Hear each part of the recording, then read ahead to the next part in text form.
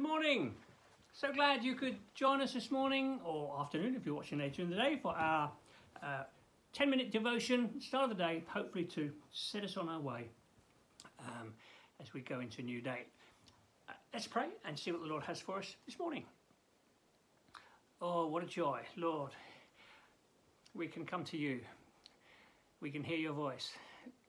Lord, above all the clamour, other voices, demands, worries, cares, Lord, we can come to you and hear your voice. Speak to us. Please speak to us this morning, Lord. Please help us that we'd walk well into today, I pray, in Jesus' name. Amen. Well, we're in the book of 1 Peter, this book about hope.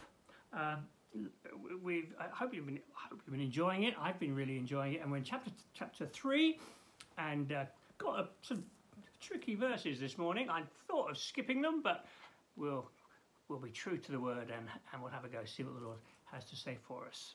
So, where did we get to? Last week we were talking about living well for the glory of God. We've got this wonderful calling. You know, we spoke about calling earlier on in this book. We you know, this magnificent hope that we have, the calling that we have as Christians.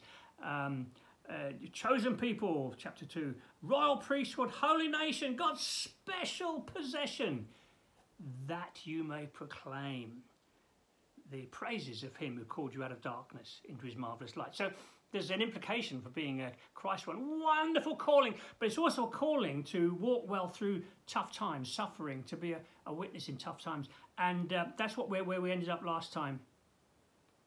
It's talking about even if you're being wrong being done to you, bear it for Christ's sake. Walk well. Don't always shout out your rights. Why? Because Christ suffered once, verse 18, chapter 3, verse 18. Because Christ also suffered once for sins.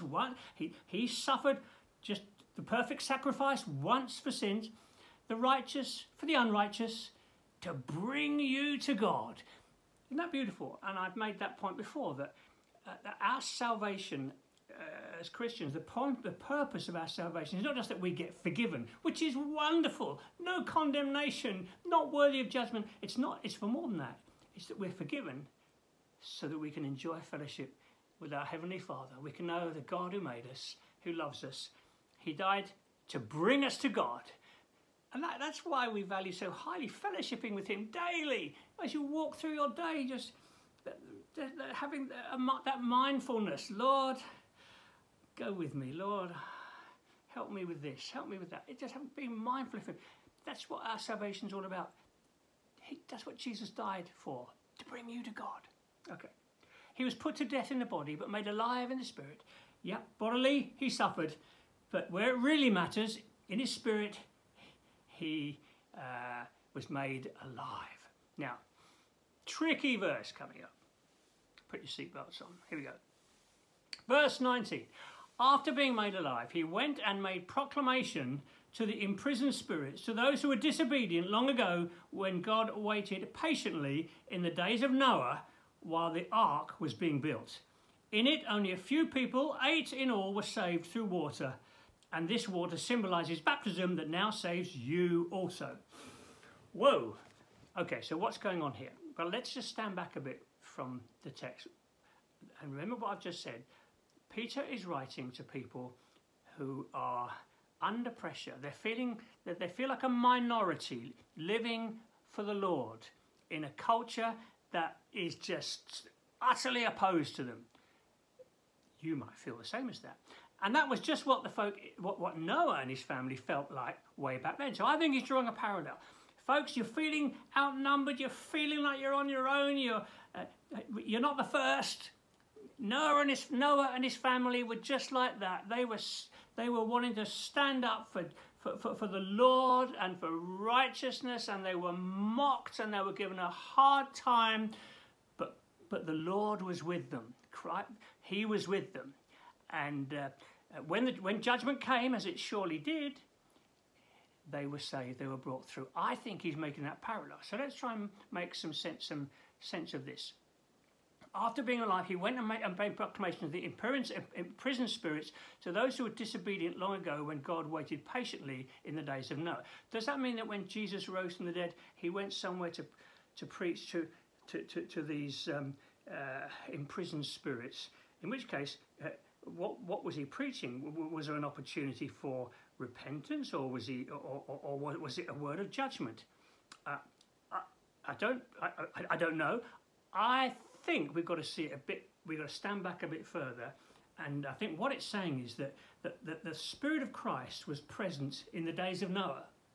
That he was, as all the way through Scripture, the Holy Spirit hovering to bring people to repentance. And I think I could be wrong, of course, but it's making the point that the Spirit of Christ is present and active in the world constantly to see sinners come to repentance. Okay, that's what I think is going on here. So he went and made proclamation to imprisoned spirits, those disobedient long ago, in the days when Noah was building the ark and so on. Okay, and only a few people were saved yet through water. So let's just recap a little bit. But sometimes you just got to say, I don't fully understand what's being said here, but I'm going to try and draw out the best for us. I think that here are the points that I've got. Noah and his family were a minority surrounded by unbelievers who gave them a hard time, mocked them and ridiculed them. Okay, that's the first thing. Secondly, Noah was a righteous man. He was living righteously, and he was Christ's representative, and the Spirit, the Lord was with him in that situation. Okay, Noah and his family witnessed to those around him. He preached. He spoke. He wanted them to hear, to be obedient and to respond to the truth. And I think that's where Peter's saying the Lord was helping him in that, was present and active in that. Noah realized that judgment was coming soon. That kind of, I guess that motivated him. Well, it motivated him in all sorts of ways. It kept him going when he felt foolish. Judgment's coming. I'm living for the Lord. I'm not going to walk away from that. Okay? And as I say, somehow the Spirit of Christ was present and active through his witness, as it's present and active with Peter's audience that he's writing to. So what was true of Noah is true of us. We're a minority. We're often given a hard time. We're often people turn our backs on us and think we're crazy, but we have a passion to make Jesus known. We believe that judgment is coming, and that we want to be sharing Christ to those around us, and he's present and active in us and helping us. Does that make sense? I hope it helps you a little bit. And then he talks about baptism. This wonderful picture of baptism kind of completes the picture of Noah. The waters came, but they needn't be waters of judgment. They can be waters of washing. That's total immersion. Going down under the water, raised up in newness of life. What a joy to be a Christian, a Christ. Let me just put that little challenge out there. Maybe you've never been baptized. What a wonderful opportunity to maybe you think about that. You might want to obey the Lord in that respect. This beautiful picture. It doesn't have to be the waters of judgment, waters of washing, raised in newness of life, but to picture what goes on spiritually when we give our lives to Christ. Okay? Hope that helps you. And above all, let it help us in our witness as we face tricky things in a culture that, as in the day of Noah, gives us a hard time. Quite often, perhaps, when we make a stand for the Lord and speak of him. So, Lord, I pray for us today. I pray, give us courage, give us encouragement as we go into today, to be ready to find a moment to speak of you, to witness for you. Lord, please help us. We want to be mindful that there is judgment ahead. That you will be. One day you are coming, and you'll bring righteousness on the earth. And Lord, I pray, help us in our lives today to be ready, willing, and able to make a stand for you, to speak of you, and not to be discouraged when others give us a hard time. So, Lord, go with us, I pray. Your kingdom come, your will be done on earth as it is in heaven. I pray in Jesus' name. Amen. God bless. Have a great day.